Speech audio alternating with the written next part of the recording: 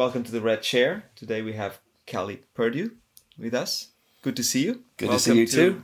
Indico. Yeah. And welcome to Portugal. Thank you very much. You've moved recently. Yes. A couple months ago, my wife and I decided to kind of give our kids a expansive view of the world.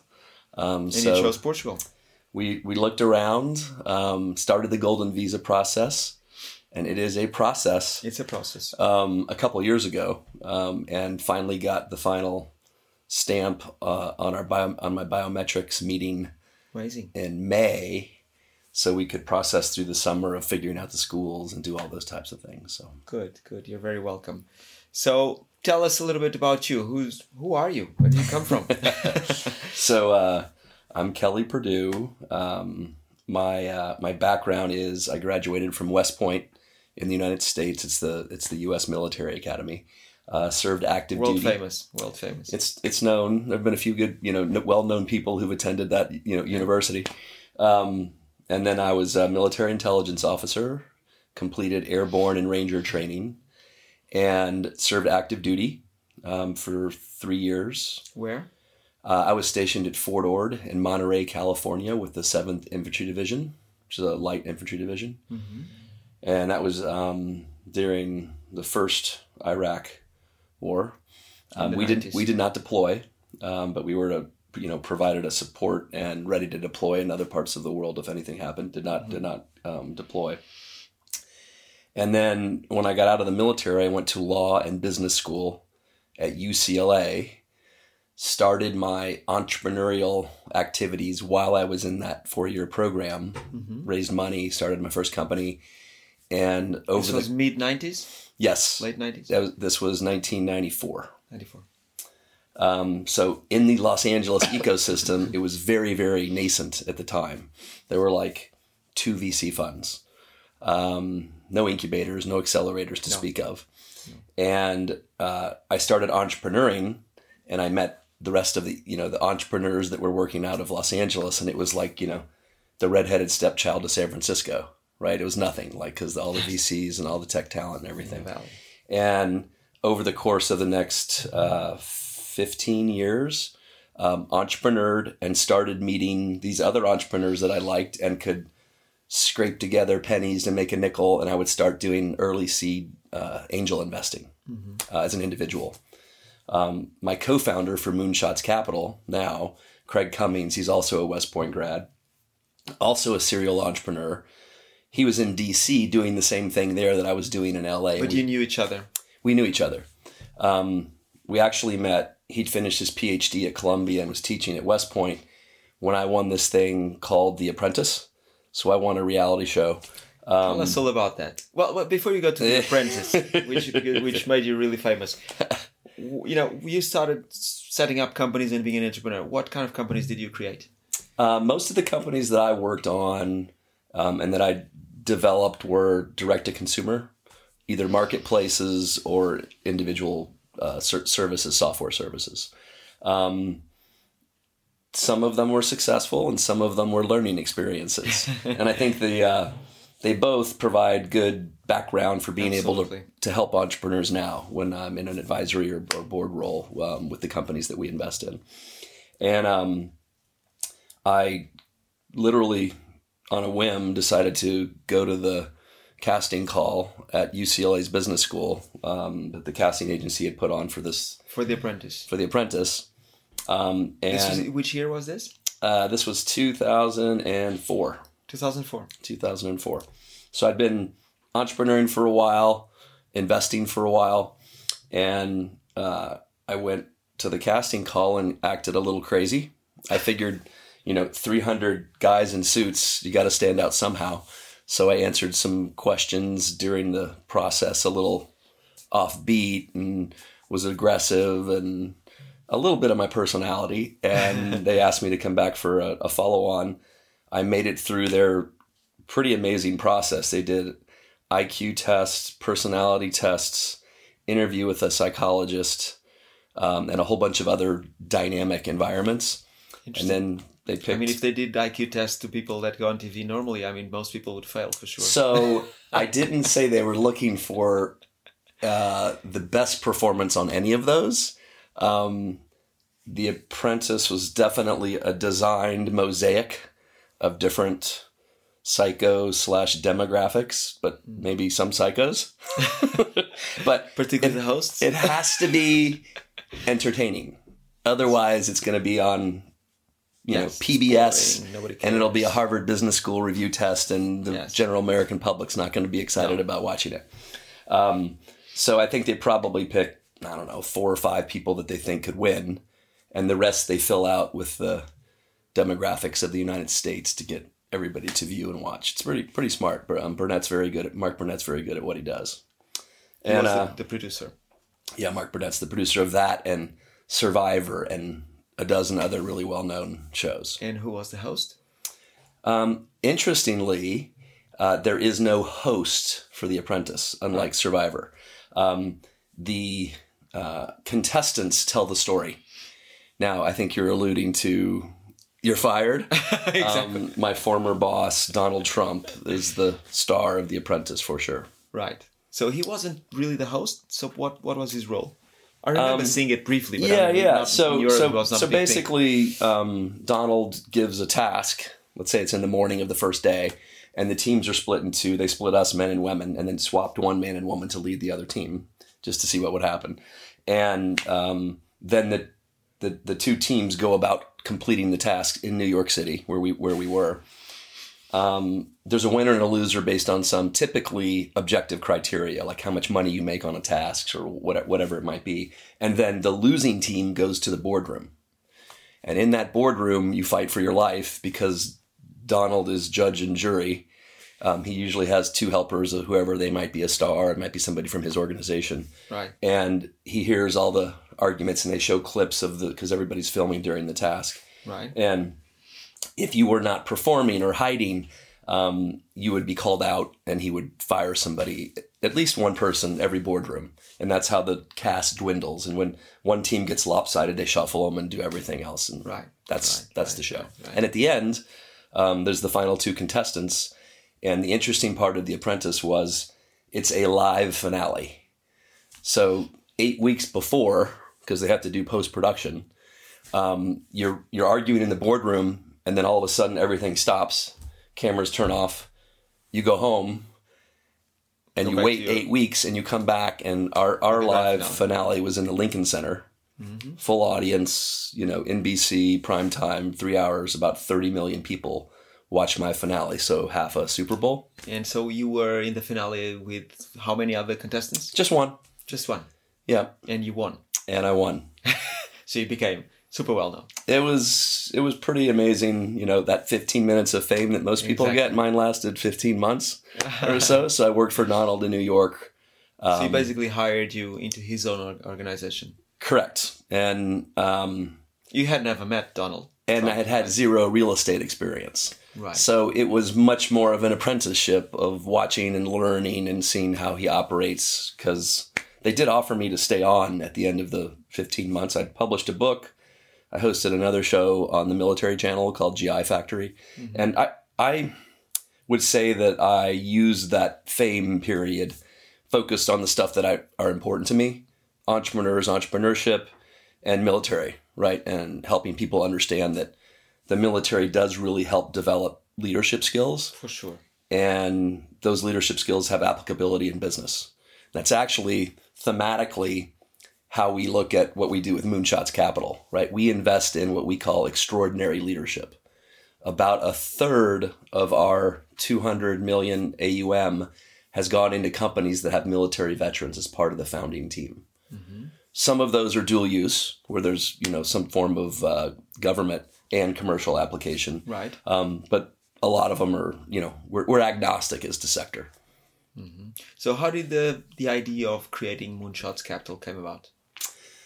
So my partner, Craig Cummings, and I had been in our cities. I was in LA, he was in DC. We were entrepreneuring and helping entrepreneurs. So old school angel investing was, oh, Safan, I really like what you're doing. There's good chemistry here. I know I can help you. I've got a nice little network. I'll write a $25,000 check, and I'll get 9 buddies to do the same, to send checks, and then your cap table grows significantly. And everybody's asking you questions all the time. This is before syndicates were, available or popular. Yeah. And so Craig was one of my calls in DC, said, hey, I got a hot deal. Just send me the check. Don't ask questions. And he was doing the same thing in DC. And we started to like how we were both thinking about investing.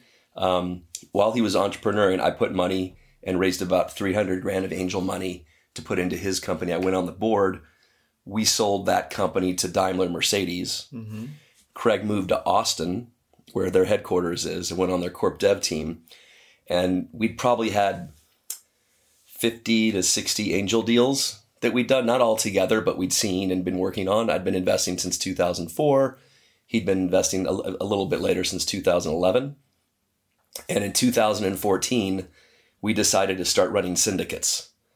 Naval of AngelList got a no action letter from the SEC that allowed for a lead angel running a syndicate to take fees and carry. Right. Kind of bypassing, having to have a license, a broker-dealer license. Mm-hmm. Not bypassing, but for a lot of reasons it made sense, and they wanted to spur more investment in early stage.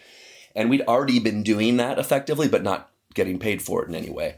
So we started running syndicates. And since 2014, we've deployed about $50 million into syndicates. And we use that syndicate vehicle in two ways.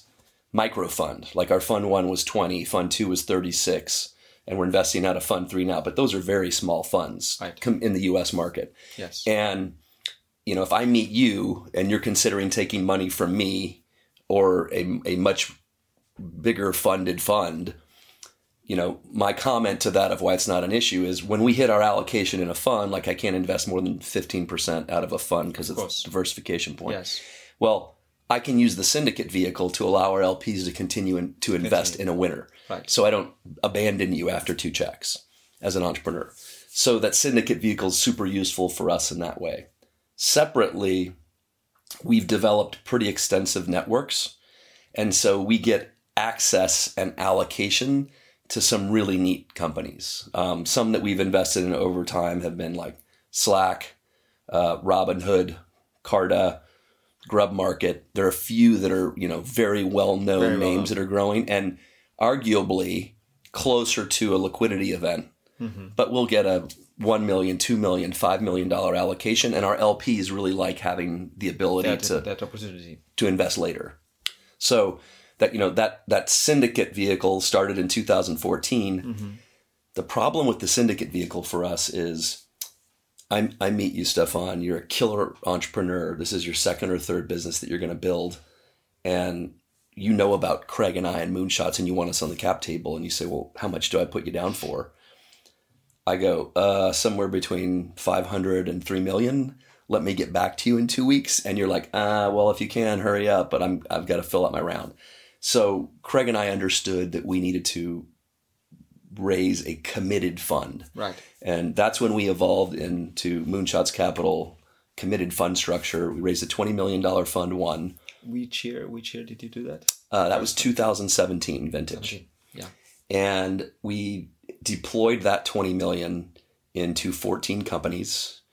It changes every month, but this month with PitchBook's rankings, we're in the top quartile for fund 1. So that's a good thing.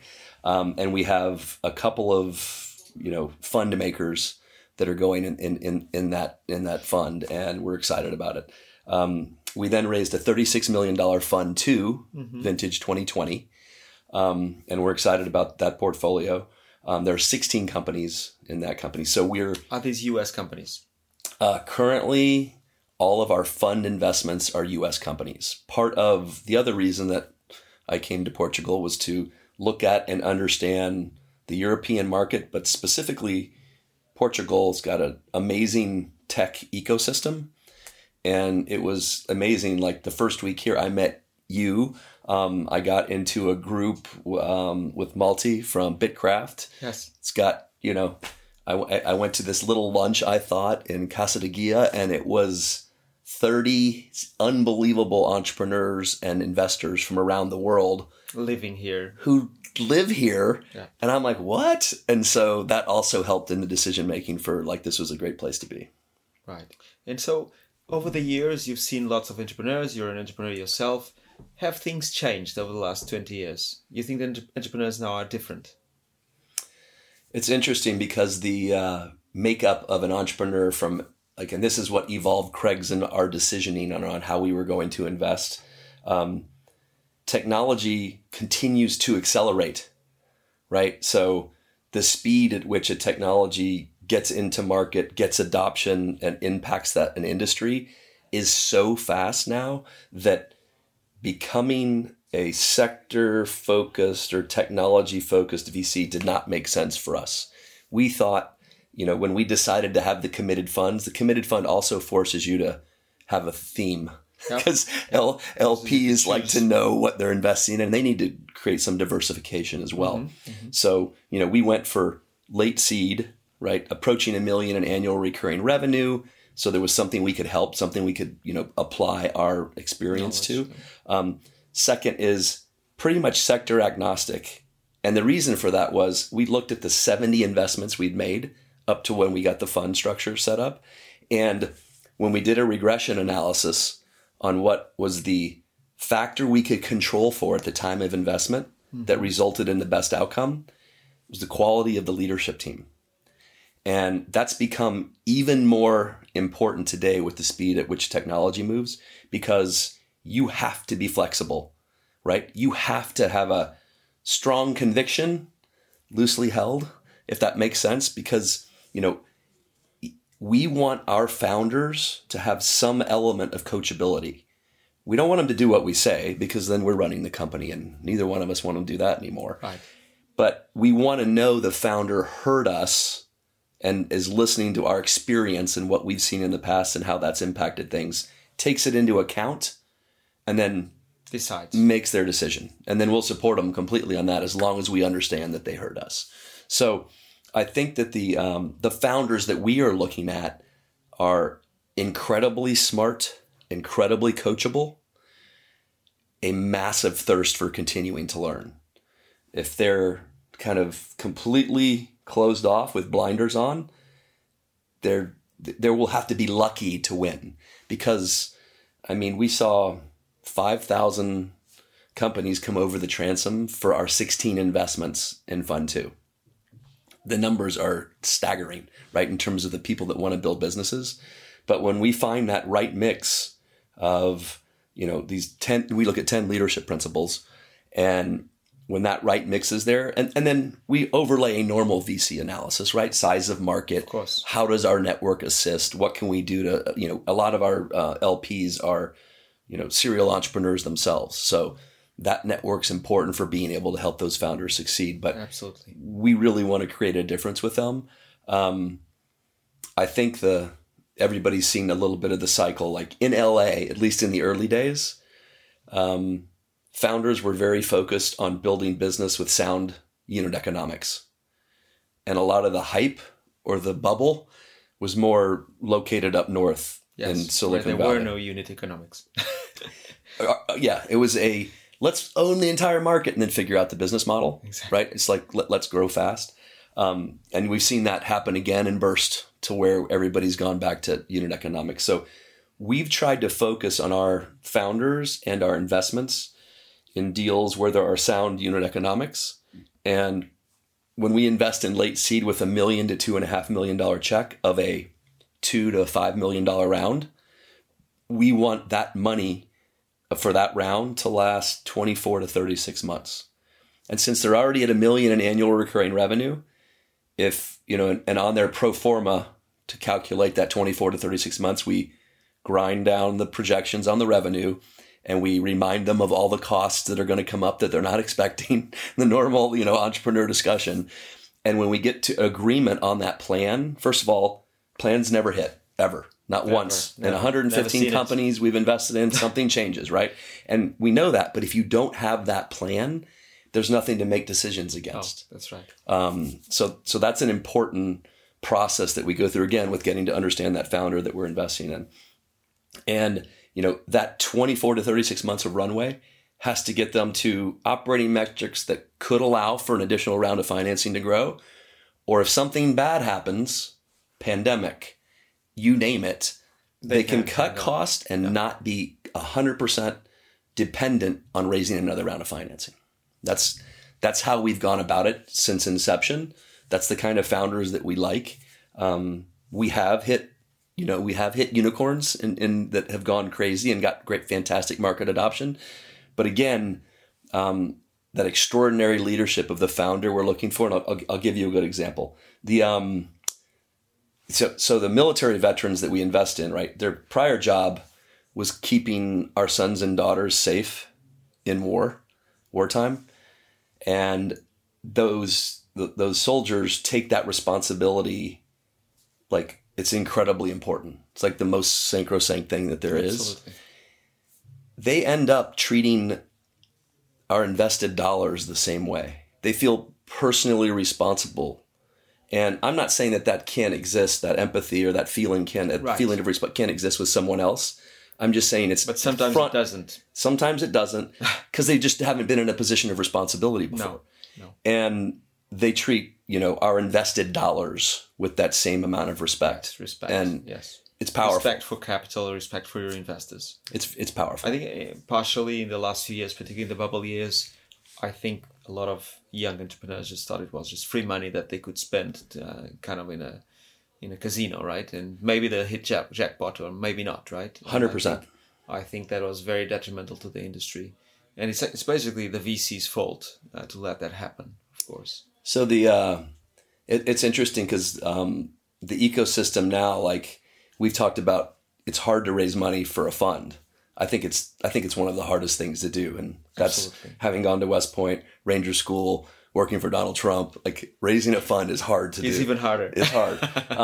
So I think that reduces. It should increase, but it kind of reduces the empathy of our founders trying to raise money for their very specific business that's got specific things. I'm like, come on, this should be easy. Yes. But I remember that was hard. More capital for startups than for funds. Yes. By far, right? I think over the last 3 to 4 years of a cycle, thousands of VCs got funded who, yes, you need to have rookies at everything, but I think there were a bunch of funds that got founded that just don't know anything really about, one, investing, so that sourcing and selection process, and two, helping that founder succeed.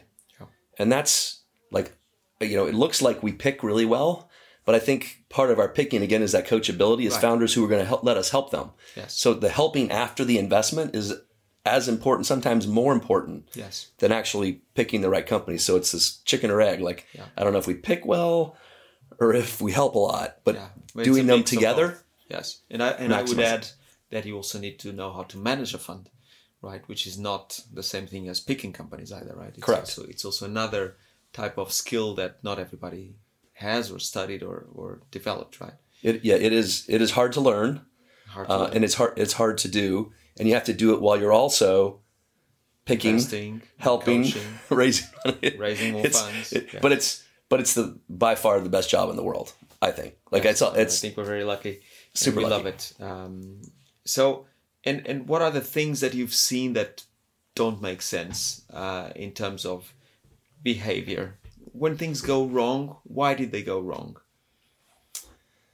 So I've seen a few different problems that have existed over time. I think some founders become enamored with fundraising, and they work for the fundraising, right? They think that that's almost an end to itself, and the only thing that matters is building a sustainable business. Yes, their number one job is to ensure that there's gas in the tank. Right, they can't run out of money, but that's not the end.